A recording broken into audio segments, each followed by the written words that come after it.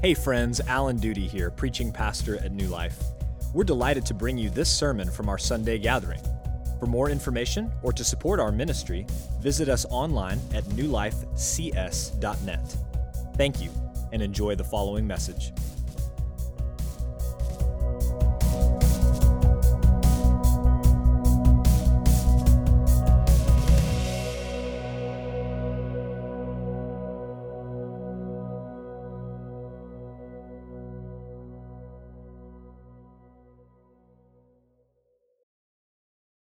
Good morning. Allow me a few minutes this morning to put this story into the context of John's Gospel.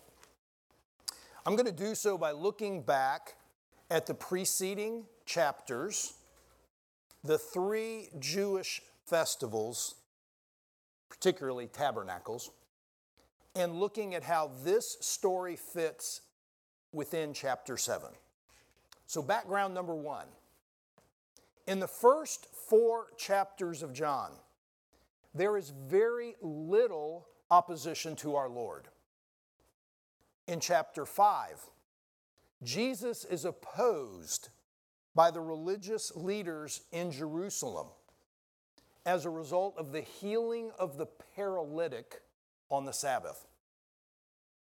In chapter 6, John records a large-scale departure of the would-be disciples after our Lord's teaching on the bread of life, eating flesh, drinking blood, and his ascension.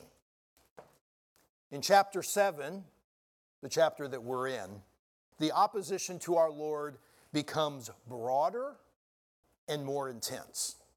And you should note that from this point on in John's Gospel, and in Jesus' public ministry, John records an increasingly deepening hostility towards Jesus. Chapter 7 clearly is the turning point in John's Gospel. Background number 2. There are 3 festivals that every Jewish male was required to attend. The first is the Passover. The Passover took place at the beginning of the grain harvest in the spring, usually March, April. The second festival was Pentecost. This occurred 7 weeks later at the end of the grain harvest, roughly May or June. The third festival was Tabernacles. The Tabernacles took place during the autumn harvest of olives and grapes in September and or October, depending on how the calendar worked. Now, Tabernacles was also called booths or ingathering because the Hebrew people would build booths to live in for the 7 days of the feast. These booths were a reminder of their temporary shelters when the Jewish nation had been in the wilderness wandering. In effect, during the Feast of Tabernacles, even within the city of Jerusalem, the entire city of Jerusalem moved outside for a camp out. So there are 2 things I want you to know about tabernacles. Number 1, the Messiah, and number 2, water. The association of tabernacles with these 2 items is critical to our understanding of our text. So number 1, the association with the Messiah was covered last week by Pastor Chris in his sermon. He specifically laid out how Zechariah 14, specifically verses 16 through 21, taught the Hebrews of the hope of the Messiah and how that Messiah was celebrated during tabernacles. So, number 2, tabernacles is associated with water. And children, I want you to pay attention for a second because this is really fun for you all. Each day during the 7-day Feast of the Tabernacles, a priest would go to the spring of Siloam, fill a golden pitcher of water, chant Isaiah 12:3, specifically that says, with joy you will draw water from the wells of salvation. And then the priest would carry that water up the hill to the water gate. Now the priests would be followed by crowds. The crowds would have tree branches in their right hand, symbolizing those temporary shelters, and they would have citrus branches in their left hand, celebrating the harvest. And they would shake the branches, sing Psalms 113 through 118. And I want you to think this, children, how much fun would you have waving branches, dancing around, and singing, and it was allowed? You could do it.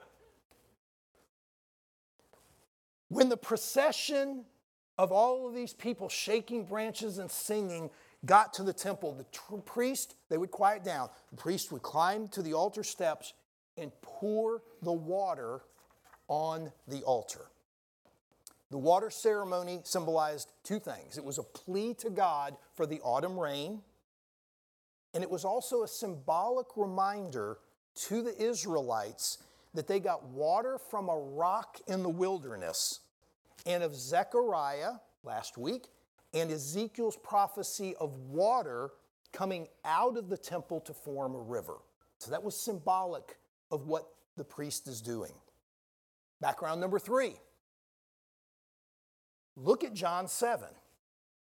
John 7 verses 1 through 13 takes place at the beginning of this 7-day Feast of Tabernacles.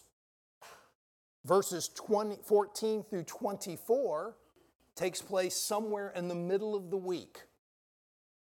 In verse 37 through 52, our passage this morning, takes place on the last day of the 7-day Feast of Tabernacles.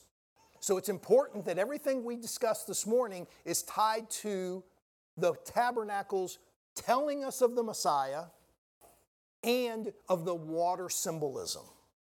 So when Jesus makes a claim that he is the Messiah or that he is living water, it's not accidental. He's doing this purposefully for his audience. Okay, so with this background behind us, today I want to consider an invitation given by Jesus and 4 responses. An invitation and 4 responses. Just want to make sure you understand, I borrowed the framework for this sermon from John MacArthur, the outline, but most of the content comes elsewhere. But I do want to give him credit for the invitation and the 4 responses. Okay, first, let us consider the invitation. Look at verse 37. On the last day of the feast, the great day, Jesus stood up and cried out, "If anyone thirsts, let him come to me and drink." On the last day, in that quiet moment when the feast reaches its apex, after the priest takes the golden pitcher and pours the water on the altar for the last time during the feast, at the time when the most people would have been gathered at the temple, Jesus stands up. Just remember, rabbis didn't stand up to teach. They sat down. But Jesus stands up at this quiet highlight so that more people can hear him. And he cries out, "If anyone thirsts, let him come to me and drink." Before we look at the responses to this invitation, I want to look at 3 actions included in this invitation, and then we're going to take kind of a little rabbit hole down a theological path. Note the 3 actions in this invitation: thirst, come, and drink. Thirst, come, and drink. The first action, thirst, tells of a recognized need. Thirst is a conscious desire for something not in one's possession. So what is Jesus talking about? He's talking about a thirst, a longing for deliverance, hope, peace, forgiveness, for salvation. Before a person can be saved, he or she must sense their need for salvation. They must be aware that they are in sin and that they are lost. And when this sense, this awareness comes, only then can the sinner turn to Jesus for salvation. Which leads to the second action, come. Notice the general invitation. If anyone thirsts, the invitations of Jesus are always unlimited, universal, and open-ended. Those who thirst must come. Now, spiritually speaking, what does it mean to come? It means to move towards Jesus Christ as the only source of your need. It is to turn your back on the world, to abandon your sin, abandon your self-confidence, and cast yourself at the feet of Jesus. Jesus is the way, the truth, and the life. The sinner must come to Jesus. The third action is to drink. To drink means to appropriate. All right, children, I got something for you. We're going to borrow an analogy from Alan Carr. If I am thirsty, I can satisfy my thirst with this water, right? Yet, water will only work for me if I do what? Drink it. I can fill this water bottle, but the water does me no good in the bottle.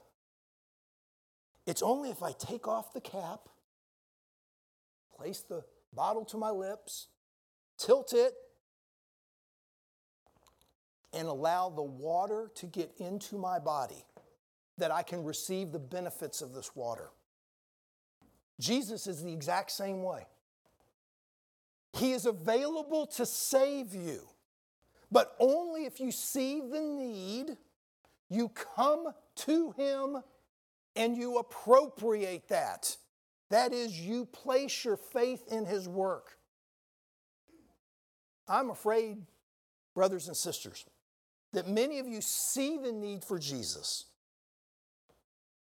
You think about coming to Jesus, but you stop short of inviting Him into your lives. It's no different than, this looks cool, but you never appropriate what Jesus has done for you.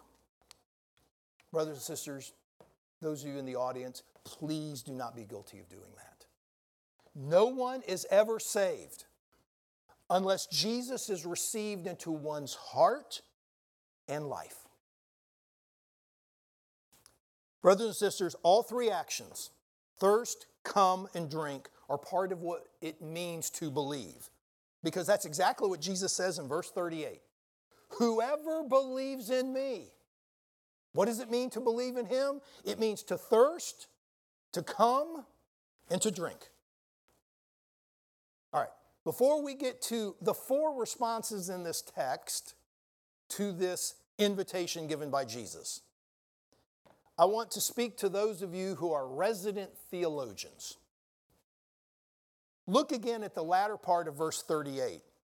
Out of his heart, we'll back up a little bit. As the scripture has said, out of his heart will flow rivers of living water.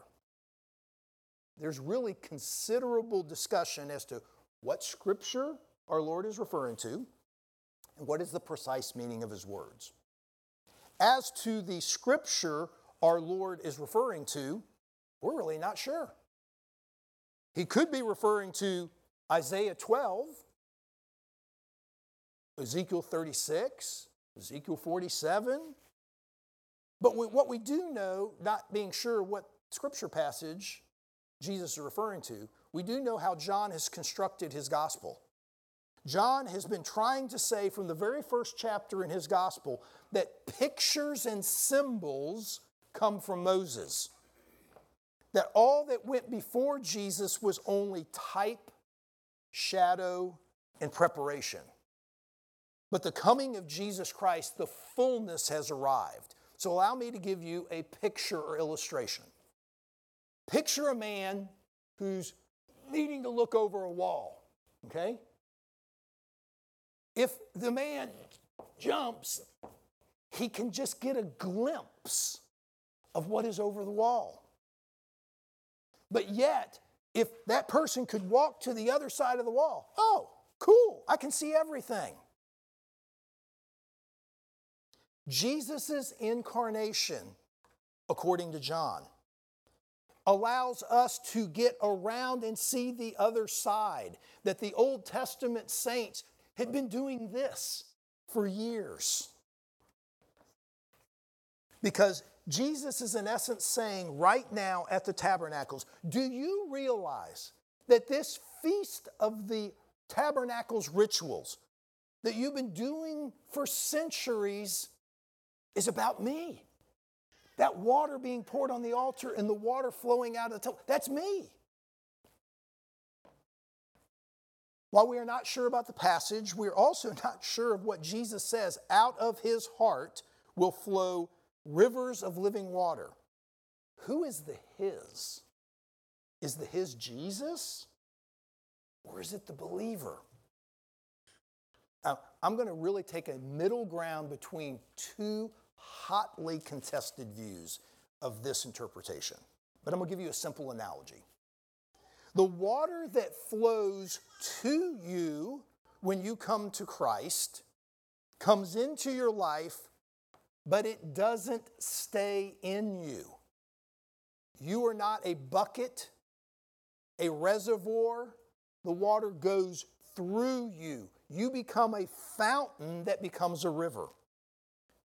The question then becomes, where did that water come from? Verse 39 explains, now this Jesus said about the Spirit. The river of living water from us comes from the Holy Spirit. Every believer possesses the Holy Spirit. Our body is a temple of the Holy Spirit. God, the Spirit, takes up residence in us. And the Spirit provides the water that flows through us. Yet, at this time, as Jesus is speaking, the Spirit had not come in his fullness. The Spirit was kind of with them in the sense that Jesus was here because God is present. But it had not come in fullness. And so verse 39 prophesies this. When will this Spirit come in fullness? When will the Spirit begin flowing from us? Verse 39, now this he said about the Spirit, whom those who believed in him were to receive, for as yet the Spirit had not been given, because Jesus was not yet glorified. Holy Spirit couldn't come until Jesus had ascended into heaven, and that was what we were waiting on. And it was not until Pentecost, when he sent the Holy Spirit, launched the church, that the river on the inside begins to flow to the world. Thus, resident theologians, Jesus is saying in verses 38 and 39, for those of you who come to me and drink, you will not only be satisfied, but you will become a river of life to the rest of the world. That was the invitation with a little rabbit trail for the resident theologians. Now let me consider the 4 responses to Christ's invitation. Spoiler alert, these 4 responses at the time Christ spoke this are really very similar to the 4 responses that we see today to when the gospel of Jesus Christ is shared. The first response is found starting in verse 40. When they heard these words, some of the people said, this really is the prophet. Others said, this is the Christ. The first response is the response of the convinced. The convinced receive the truth. This is the prophet. This is the Christ. As a side note, in the first century, many Jews thought of the promised prophet and of the Messiah as two different people. We, on this side of the gospel, see it as one, but they saw it as two different people. They definitely said that when Jesus fed the crowds, some thought he was the prophet Moses, predicted in Deuteronomy 18, doubtless owing to the fact that the closest Old Testament equivalent to the miracle of him feeding the 5,000 was the provision of manna. So some said, he is the prophet. Others said, no, he's not the prophet. He's the Christ. He's the Messiah. We read about Andrew coming to Simon and saying, we have found the Messiah. Nathanael says, Jesus is the King of Israel. The disciples say, Jesus is the Holy One of God. All of that occurs in John's Gospel prior to this chapter. There is a second group that responds to this invitation. That second group is the contrary. The convinced receive the truth. The contrary reject the truth. Verse 41, last half of 41. But some said, is the Christ to come from Galilee? The actual Greek construction of the question expects a negative answer. Actually, if you interpreted it with the force, it would say, is the Christ to come from Galilee? Are you kidding? So who are the contrary? They are the skeptics. They are the cynics. They are the ones who repeatedly, constantly mocked Jesus. Pharisees, scribes, rabbis, religious leaders, and the people who abandoned him. The very problem of the contrary, at a bare minimum, is that they think Jesus comes from Galilee. And they are convinced that the Messiah cannot come from Galilee. Look at verse 42. Has not the scripture, Micah 5:2, said that the Christ comes from the offspring of David and comes from Bethlehem, the village where David was? There is a third group, the confused. The convinced receive the truth. The contrary reject the truth. The confused wrestle with the truth. Verse 43. So there was a division among the people over him. Some of them wanted to arrest him, but no one laid hands on him. The officers then came to the chief priests and Pharisees and said to him, why did you not bring him? The officers answered, no one ever spoke like this man. The Pharisees said, have you also been deceived? Have any of the authorities or the Pharisees believed in him? Only this crowd, but this crowd that does not know the law, they're accursed. The officers of the temple, what you need to think of this as the temple police, are confused. Back in verse 32, just a little bit before this, the Pharisees and the chief priests sent officers to get Jesus and arrest him. When these officers come back to the chief priests and Pharisees, they don't have Jesus. The chief priests and Pharisees, we'll call them the contrary, said to them, why did you not bring him? Now remember, the officers were drawn themselves from the Levites. They were religiously trained. They were the police of the temple. Yet these temple officers feel torn apart at the deepest level of their being by the same deeds and words of Jesus that were tearing apart the population at large. And the officers answered, No one ever spoke like this man. The contrary, the Pharisees, they're infuriated. You need to envision they're mad. How can you be so gullible? Have you also been deceived? Do you see even one of us, your religious leaders, the most knowledgeable experts on the Old Testament, believing in this Jesus? Absolutely not. It is only the stupid commoners who do not know the scriptures as we do who follow him. How can you be so gullible? That's the anger that they're speaking to. The convinced receive the truth. The contrary reject the truth. The confused wrestle with the truth. The fourth group, the cautious, research the truth. Verse 50. Nicodemus, who had gone to him before, and who was one of them, said to them, "Does our law judge a man without first giving him a hearing and learning what he does?" They replied, "Are you from Galilee too? Search and see that no prophet arises from Galilee." We meet an old friend here. Nicodemus was a member of this Sanhedrin, but he had spent some time with Jesus. Remember in John 3, Nicodemus came to Jesus by night and talked about the new birth and how to enter the kingdom of heaven. We haven't heard anything about Nicodemus since then.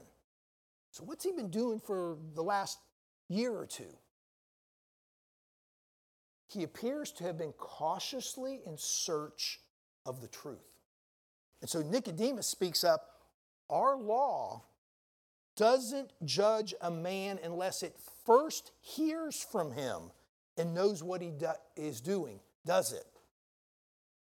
Nicodemus is in essence asking that justice be done to Jesus in accordance with the law, which was valid for everybody and allowed no one to be condemned unless heard without careful examination. And you could go back and look at Deuteronomy 1, 17, and 19 that would have substantiated what Nicodemus is arguing.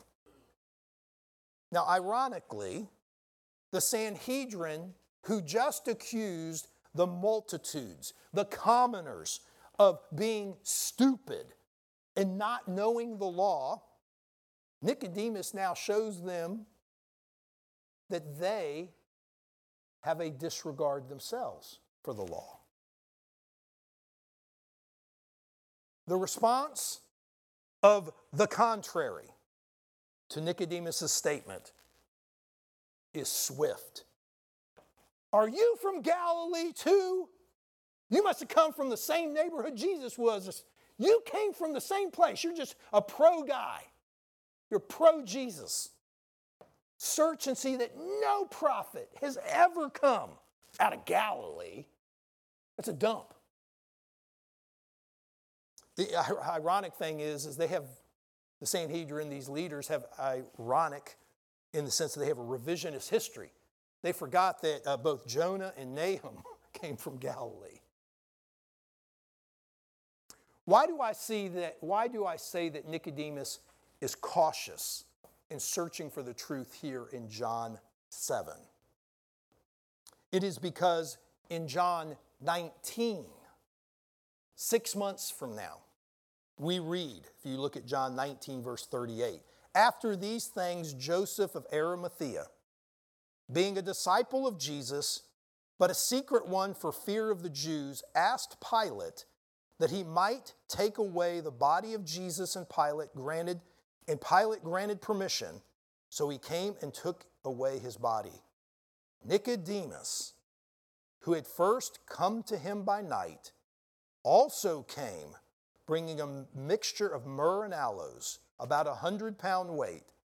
He, Nicodemus, took the body of Jesus, bound it in linen and wrappings with the spices, as is the burial custom of the Jews.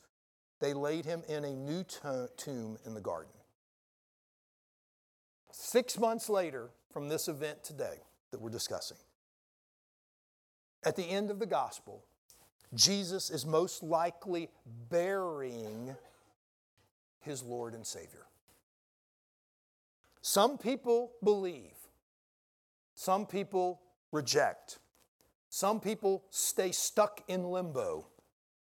But some people are in process towards accepting the gospel of Jesus Christ. And Nicodemus in chapter 7 was cautiously seeking. So in closing, what I'd like to do today is to comment on one additional thought that is embedded within John 7, and really is embedded within the first 7 chapters of John. And as a reminder, this is a turning point, okay, in John's gospel. The story this morning occurring 6 months before his death. After John chapter 7, Jesus never goes back to that dump called Galilee. He stays in and around Judea.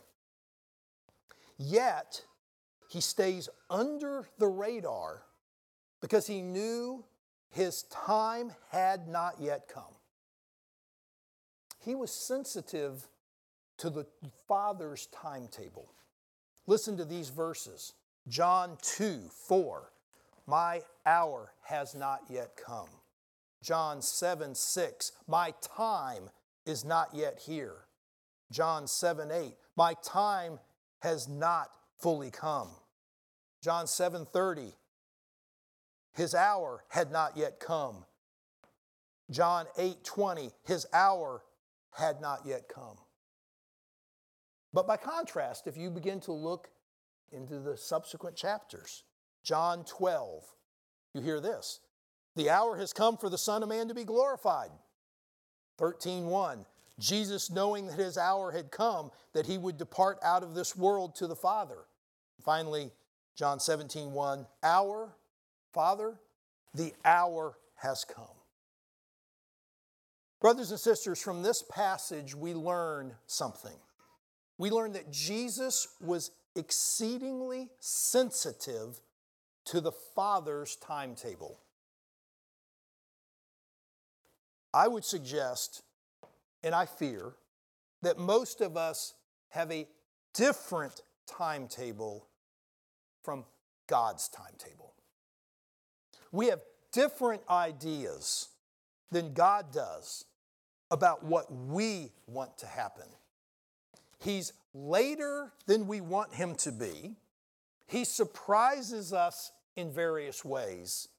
He does things differently than we had in mind.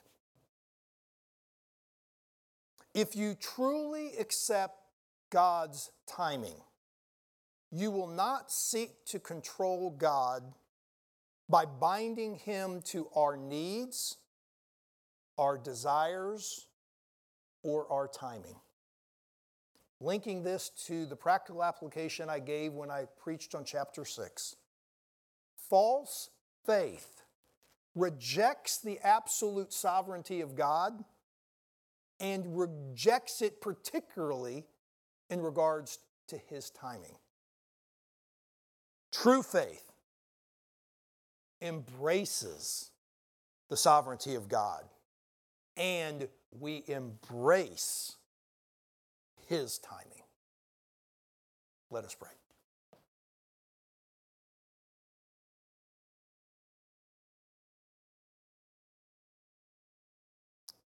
Father, we come to you in adoration.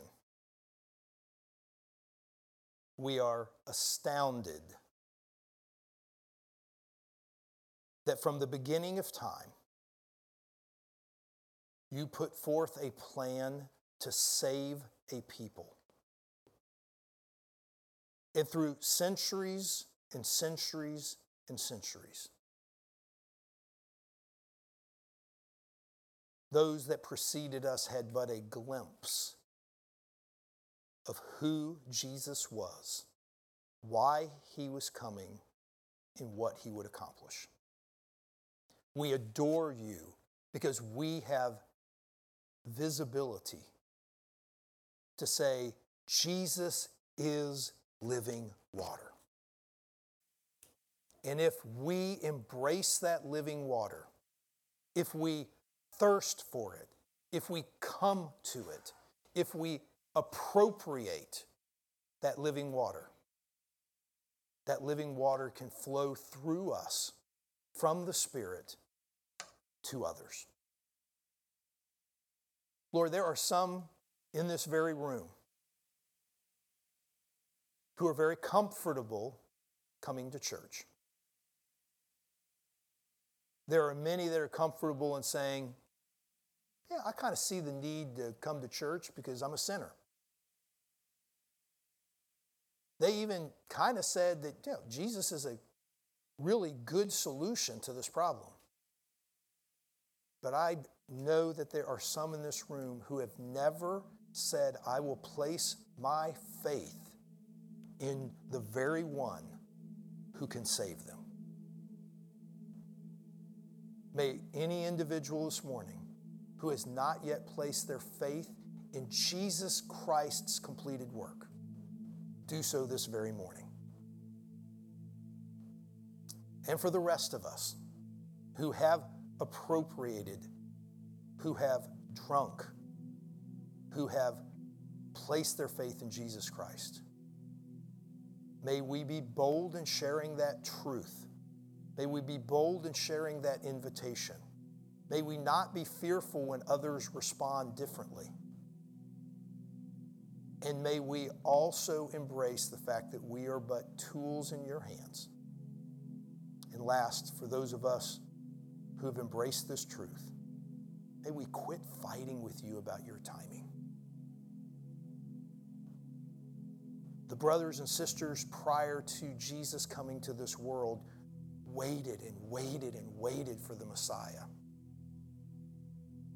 They cried, they appealed, but Jesus came at the right time and in the right way and with the right outcome. Can we not trust that God, you will do the very same thing in our lives going forward? We pray this in Jesus' name.